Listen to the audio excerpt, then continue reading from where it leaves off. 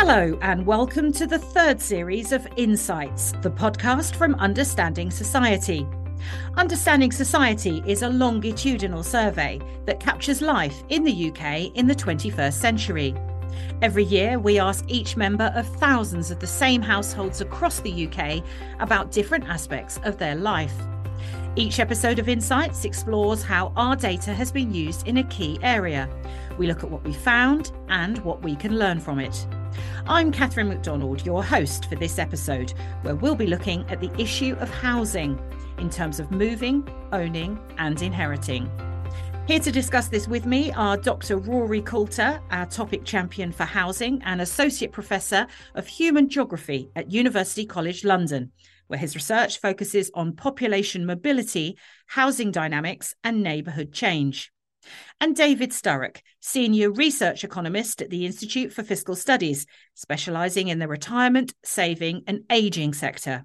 Now, I'd like to start with the recent announcement that England is now the most difficult place to find a home in the developed world, with a greater proportion of people in England living in substandard properties when compared with the European Union average. So that was from the Home Builders Federation. And I'd like to ask you both to react to that. And if I could start with you, David. Well, maybe it's first of all just asking ourselves, why is it that something like this might have arisen? And I think here there's some long-term trends that's worth putting into context. The first, and maybe the kind of big driving factor behind all this, is the big increase in house prices compared to people's incomes that happened from the 1990s onwards, and most strongly up until the financial crisis in 2008. And what we've seen kind of during and after that period is a decline in home ownership, particularly for people at younger ages, and a big shift in the kinds of properties that people are living in at younger ages towards the private rented sector. That has all sorts of consequences. That's really maybe where people are kind of at the sharp end in terms of what they perceive as a struggle to find somewhere affordable to live. And that has important consequences for thinking about inequalities in housing, both between and within generations, and also for people's decisions about where in the country they live and the sorts of places that they're able to afford to live in. So that's really the kind of big picture trend, and what I think is behind that kind of statement.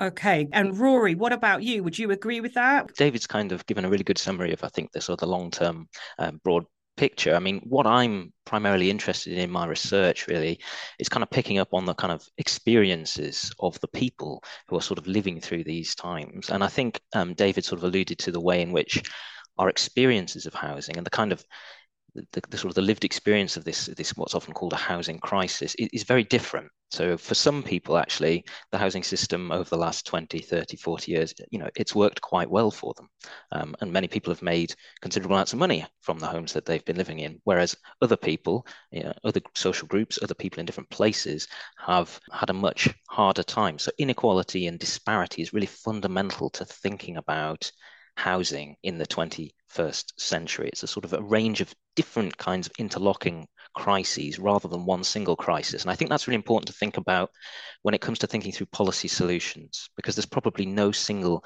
magic bullet that we can sort of fire at the housing system that's going to solve everything for us. Absolutely. It's just all so interconnected. Yes. And Rory, you've recently written a book that looks at how deepening inequalities and sort of the wider processes of economic and social change are altering the way people move between houses and neighbourhoods during their life.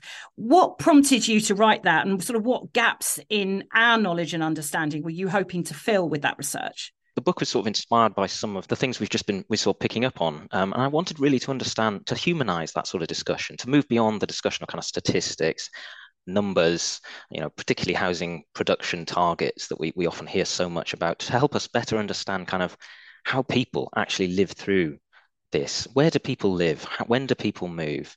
Who is it that moves to a more advantaged neighborhood when they relocate? When do people buy homes? What are the factors that influence who buys a home and who remains a renter, for example? I really wanted to kind of unpack that, look at the people and their life experiences using some of the data that Understanding Society actually collects. Yes, so talk us through how Understanding Society helped with this research. Yeah, so Understanding Societies is a kind of a resource that I've used an awful lot throughout my kind of research career, and it's just a really valuable data set because it has so much information about housing and the kind of places people are living in. So, just by way of a couple of examples, I mean, one of the public conversations about housing tends to focus very heavily on young people, and David sort of mentioned this, and particularly the move out of the parental home and eventually potentially into home ownership. And Understanding Society, because it follows individuals and households through time, allows us to look at the way in which that process of moving out of the parental home and buying a house is actually quite unequal,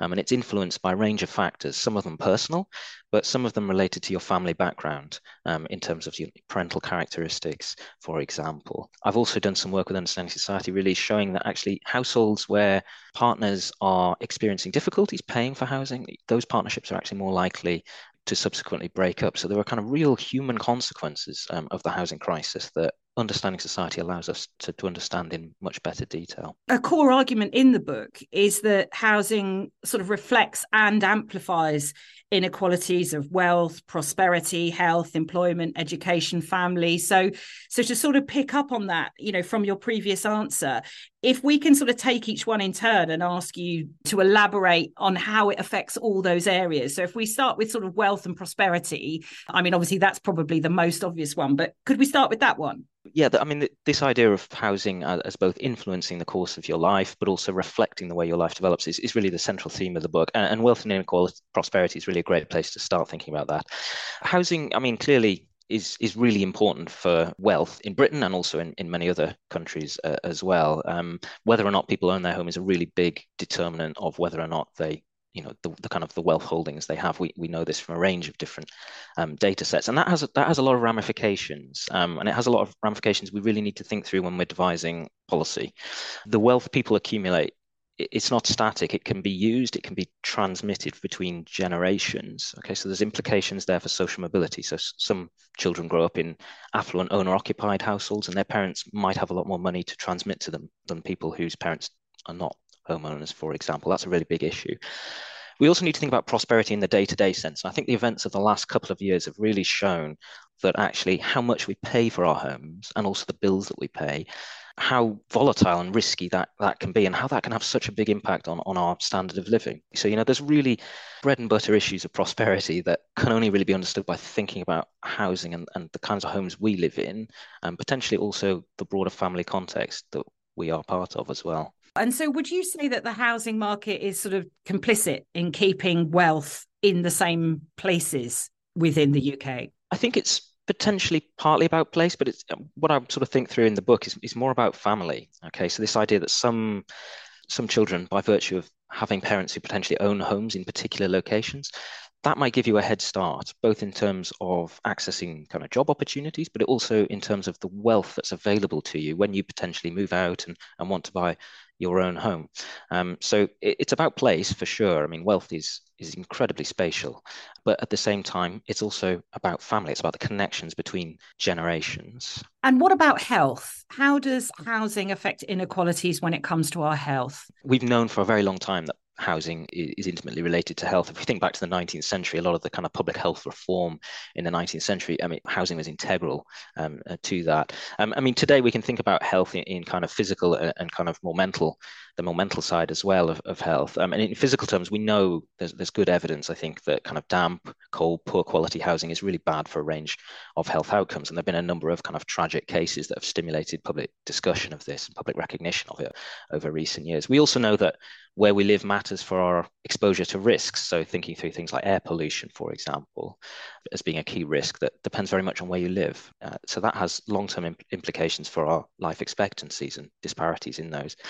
But psychological health, mental well-being is also intimately linked to housing. And I sort of alluded to this earlier. The quality, the security, the affordability of our housing, there's really good evidence, some from longitudinal data sets like Understanding Society, that housing conditions, housing affordability shape our mental well-being. That can be a bad thing, but it can also be an opportunity for policy to really make a difference to people's lives. Well-targeted policy interventions that improve housing could actually have a health payback. Yes, and we'll come on to those in a minute. But before we do, to just sort of complete the list, as it were, employment and education, again, affected by our housing. The most obvious way we think about education and housing is kind of access to schools. I mean, in many places, schools still have catchment areas, and that means that the housing market and where we can afford to live, where the housing we can access, it influences our access to different kinds of schools, which obviously has long-term implications for kind of children's educational prospects. In employment terms, I mean, one of the things that policymakers have been very concerned about in recent years is really whether or not the housing market and difficulties affording to move to kind of prosperous cities really are sort of choking off social mobility, preventing people from moving to get a better job, to improve their income, to get a higher degree, for example. And the evidence on that seems to be a bit mixed, but we know very clearly, and we can see in the data, that access to jobs does vary a lot depending on where you live. So housing and the access to housing that we have as households really is a key factor in shaping our kind of employment outcomes. A more bread and butter example really was through the pandemic. I think we all saw the way in which our ability to work remotely or work at home is very different depending on the kind of housing conditions we live in. And we can still see that today. A lot of people are still hybrid working, but that requires us to have space and time and kind of resources at home to sort of facilitate it. So employment intimately related to our housing conditions, really. Absolutely. And I think, thinking back to the pandemic, we can all relate to that, working from our kitchen tables and etc. So noting then that it is an issue that touches almost all areas of our life, what policy recommendations would you like to see happening? How can we begin to sort these inequalities? I mean, that's a really, really great question. And it's not one, I think, that can be answered simply. And I think actually acknowledging that is really crucial. And that's something that I would love to sometimes see in debates about housing policy, recognizing that actually a lot of housing issues are bound up with issues elsewhere. So, for example, the labour market inequalities, difficulties accessing stable, well-paid jobs, those obviously have housing consequences. What I'd love to see, the one thing I would really most love to see, I guess, in terms of housing policy discussions is moving beyond the numbers game of kind of moving beyond statements like we're going to build 300,000 homes a year and then assuming that's going to kind of solve all of our problems. What I'd like to see is a recognition that actually there are a lot of interlocking crises here and that we're going to have to use different levers to address those different crises. So housing quality is going to require some form of investment in the physical makeup of our stock, however we fund that and however we target it. That's not something we can easily change by building a lot of new housing quickly, for example. So what I really love to see is moving beyond the numbers game towards a kind of recognition that lots of policy levers in lots of areas of kind of across government departments really are going to have to be pulled to solve the housing issues we're facing. Indeed. David, how would you react to Rory's findings and what he's talked about there? Well, I think it's fascinating, and it does really chime in with some of the things that I've been thinking about and researching in relating to housing. I came to thinking about housing really through the lens and the motivation of trying to understand social mobility. By that, I mean, how far are your economic outcomes related to those of your parents? We actually did a bit of research using Understanding Society, where we measured how much your wealth is related to your parents' wealth in the UK. So when you're around age 30, we know that for each 10% wealthier that your parents are, you are about 4% wealthier on average. So kind of in that sense, inequalities in wealth in parents' generations are reflected, not fully, but to quite an extent, in wealth inequalities in the generations of their children. What we want to do is to understand more the role that housing is playing and housing markets are playing in that process, because housing is one of the biggest components of household wealth, as Rory said, and it's one that has a lot of particular dynamics. So we wanted to unpack that. And so some of the things that Rory's saying really chimes in with some of the things that we found. So to take just a couple of quick examples, if you look again at those people in early adulthood, then if you compare people who have the same earnings through their 20s, say the same level of education as well, then people with wealthier parents are more likely to be homeowners. They get onto the housing ladder, if you want to put that, at an earlier age. There's also some other evidence that we found in another survey that does look like it might be a kind of direct impact, at least partly, of parents' wealth and wealth transfers. So we see that there are substantial amounts of wealth that are transferred from parents to children when children are in their 20s and 30s. And more than half of that is reported as being used for property purchase or improvement. And so there's this very strong link between intergenerational transfers of wealth and housing choices. And as Rory noted, if being a homeowner has kind of knock-on consequences for your wealth accumulation, or maybe the sorts of labour markets that you're able to access, then it could have kind of amplifying effects for social mobility in various different dimensions. So I think that this connection between housing markets and family dynamics is one that's really key, and we kind of have some understanding of how important it is. But I think that there's more to be done to understand really what the effects are, and also, you know, what would be the impacts therefore of different housing policies, in the sense that their effects would depend on how they interact with those family transfers. And so these family transfers, we're talking way before inheritance here. We're talking about, are we parents funding certain things for their children where they are able to? Yeah, that's right. I mean, you could kind of think of there being two significant times in life when people get these transfers of wealth, and they're quite far apart. So there are the sorts of transfers that people get when they're in their 20s and 30s, when they're from their parents when they're still alive. They're smaller than inheritances, but they're still pretty substantial, and they're very much linked to home purchase and other things like weddings. Then there's a kind of second time in your life, which is when you're probably in your late 50s or maybe even early 60s now, which is going to be the typical age for inheritance when people are receiving inheritances. So yes, they're kind of two separate phases with maybe quite different things going on. So I'm curious then to understand how you level that out, because parents with those means are always going to want to help their children.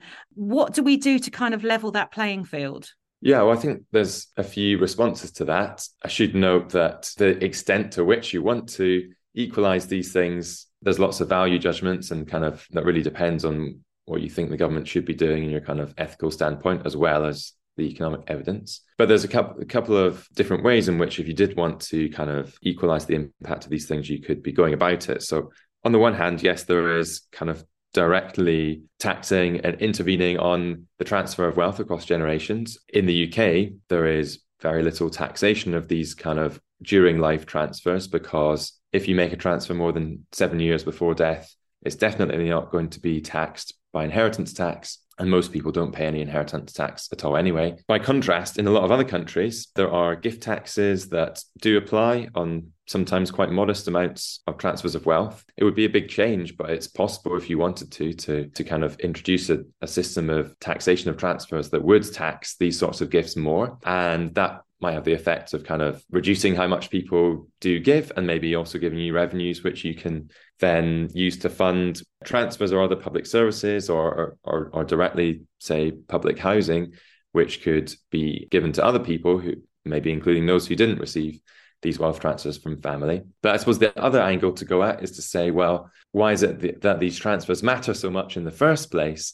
And can we do something to change the way that our economy works and maybe our housing markets work such that these transfers aren't so important? So, you know, the big thing that for many people is forefront in their minds in relation to these transfers is saving up for a deposit to buy a house. Now, that on many measures is much more difficult than it used to be for a host of reasons. If it weren't that you have to save up so much compared to your earnings in order to own your own home, or if it weren't the case that owning your own home was so much kind of the objective, then maybe it wouldn't matter as much whether you have these wealthy parents who can make these transfers to you. And so that kind of opens up the whole set of questions about how housing market policy should be.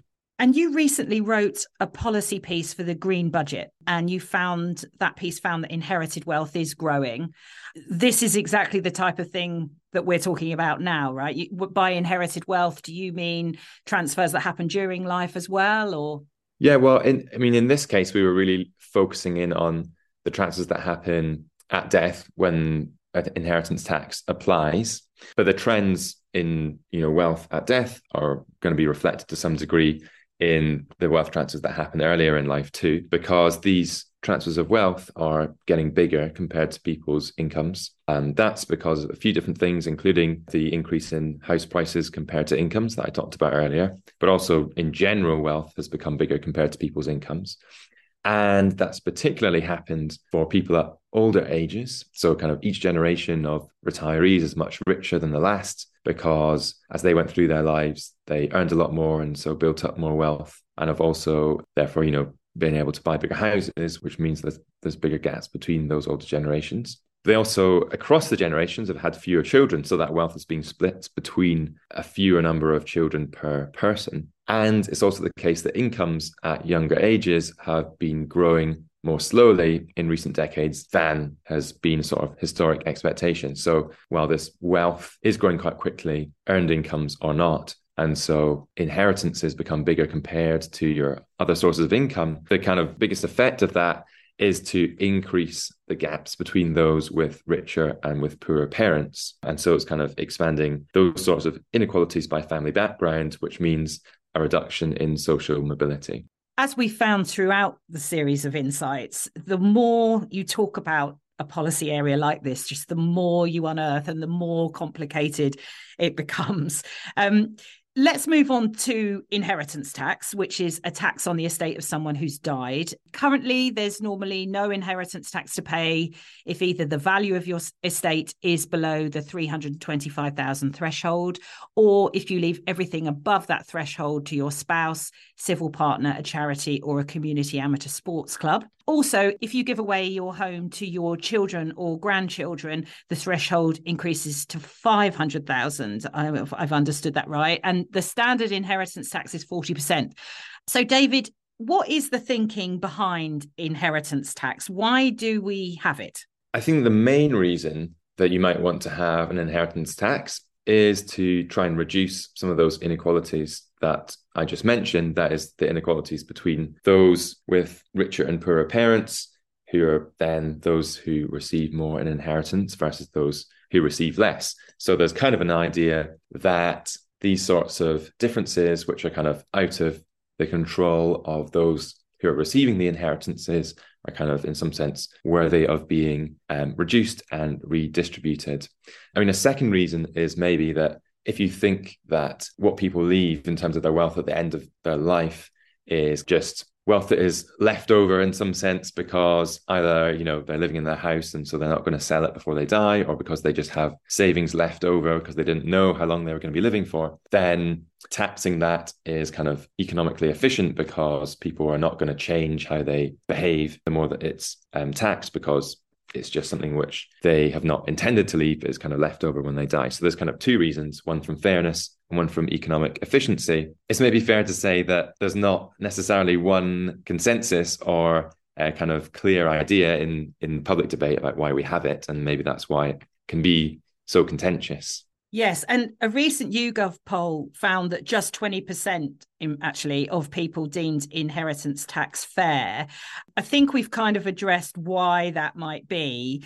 Who do you think inheritance tax hits the hardest? Well, that's an interesting question. And really, it kind of depends who you think. What does it mean for inheritance tax to hit you, I suppose? Some people see it as a tax on the person who's leaving the wealth. And in that sense, I suppose, the people who pay the most are those with the very largest estates, although it's worth noting that at the very top, the very largest estates actually pay a lower rate of inheritance tax because they're able to take advantage of various reliefs and exemptions for inheritance tax. So, but in some sense, it hits the very wealthiest the hardest. If you view it from the perspective of those who get the inheritances, then the largest amounts of tax are paid on the inheritances that are in the end received by the people with the wealthiest parents. But of course, the implicit counterfactual that we have in mind there is the kind of one where there's no inheritance tax. Of course, you might say if you were comparing a situation to where inheritances were just spread completely equally between all people, then you would see it as hitting others differently. And those with the very largest inheritance actually have received more than they would have otherwise done. So it really depends on the perspective you take as well. And some countries don't have inheritance tax, do they? So presumably that's what we see happening there. That's right. So there's actually been a bit of a trend in recent decades for countries to get rid of their inheritance taxes.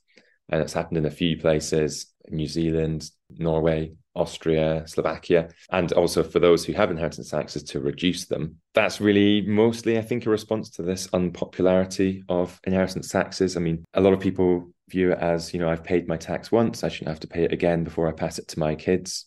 And governments seem to respond to that. And indeed, in the UK, every now and again, there's another discussion comes up, including recently, about whether or not inheritance tax will be abolished. It seems like maybe it could be a popular policy. I thought maybe that is also changing over time as these inheritance dynamics change too.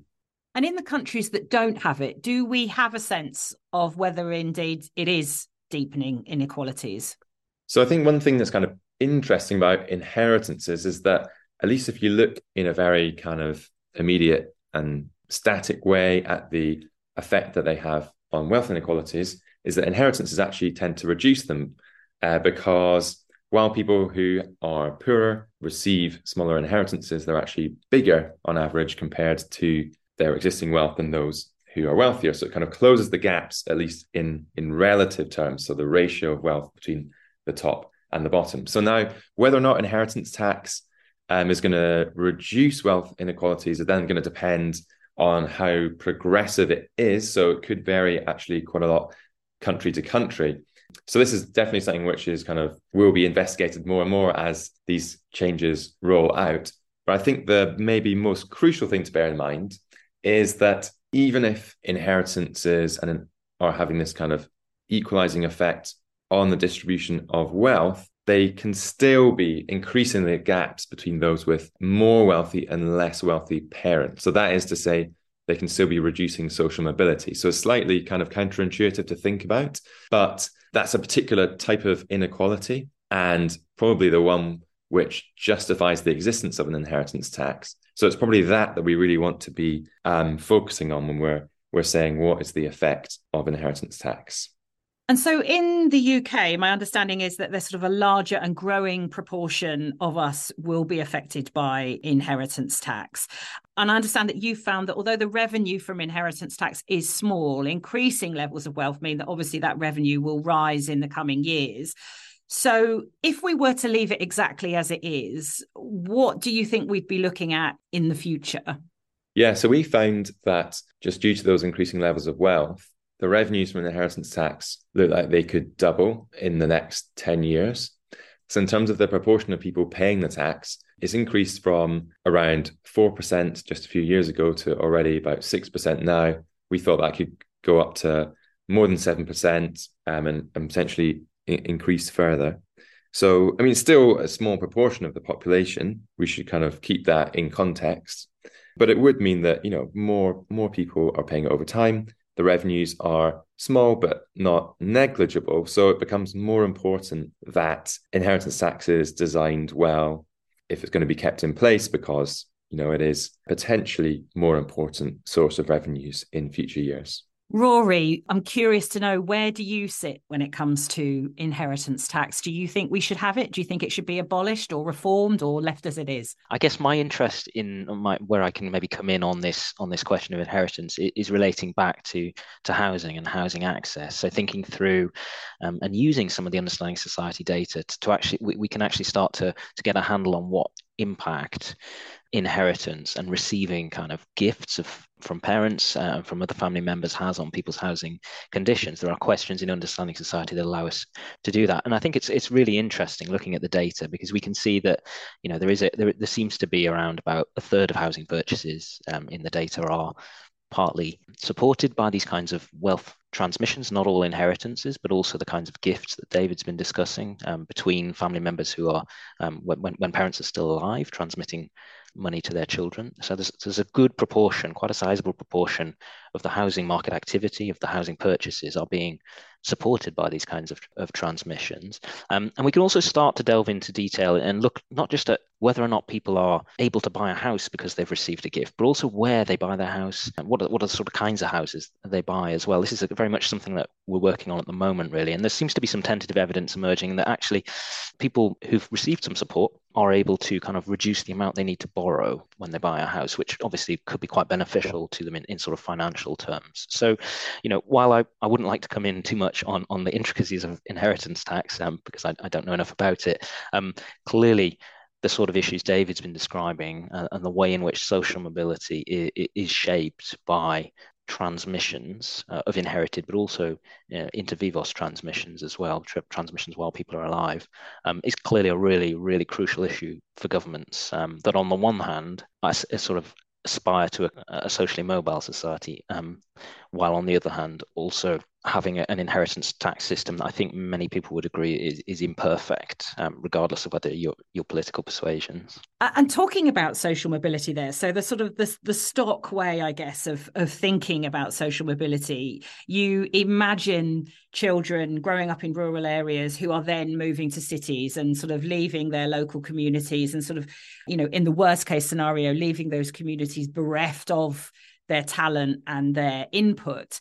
I'm curious to know your thoughts on that, because you mention where these funds are transferred from parents to children during life. Do you find that enables them to take a bigger leap and maybe move further away? Or do you find that doesn't really come into play? Do you have a sense of that? I think it's too early to tell, sadly, at the moment, as to the sort of the geography and the geographical implications of these kinds of transmissions of wealth. I think there is a strong reason to think that perhaps, sort of in theoretical terms, that people who are helped and supported in some way are able then to make a kind of a bigger gain than they might otherwise have been able to do.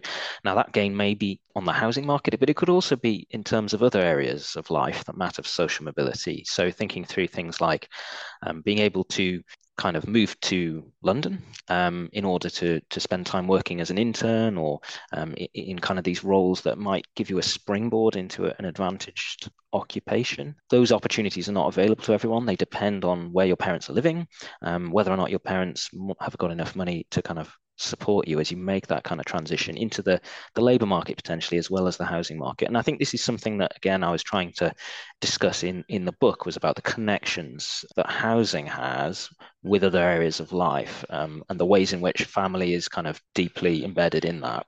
With that complex picture in mind, I'd like to ask you both, we're heading towards a general election. What would you like to hear being promised when it comes to housing? And I appreciate that is a huge question. But David, if I could start with you, what are your sort of priorities? What would you most like to hear?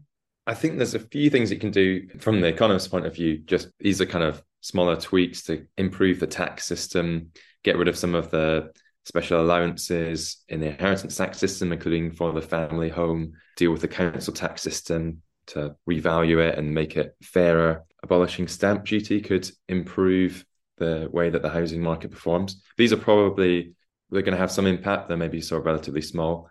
These bigger things that we often maybe hear more about, like plans for housing supply, thinking about how to regulate the private rental market. These are really big issues. I guess maybe one general principle is just to have some sort of longer term plan and to give people some certainty and sense of direction. So rather than, chopping and changing frequently, as it seems, we just kind of need some sense of more strategic direction. What that is, I guess we would need more time to get into.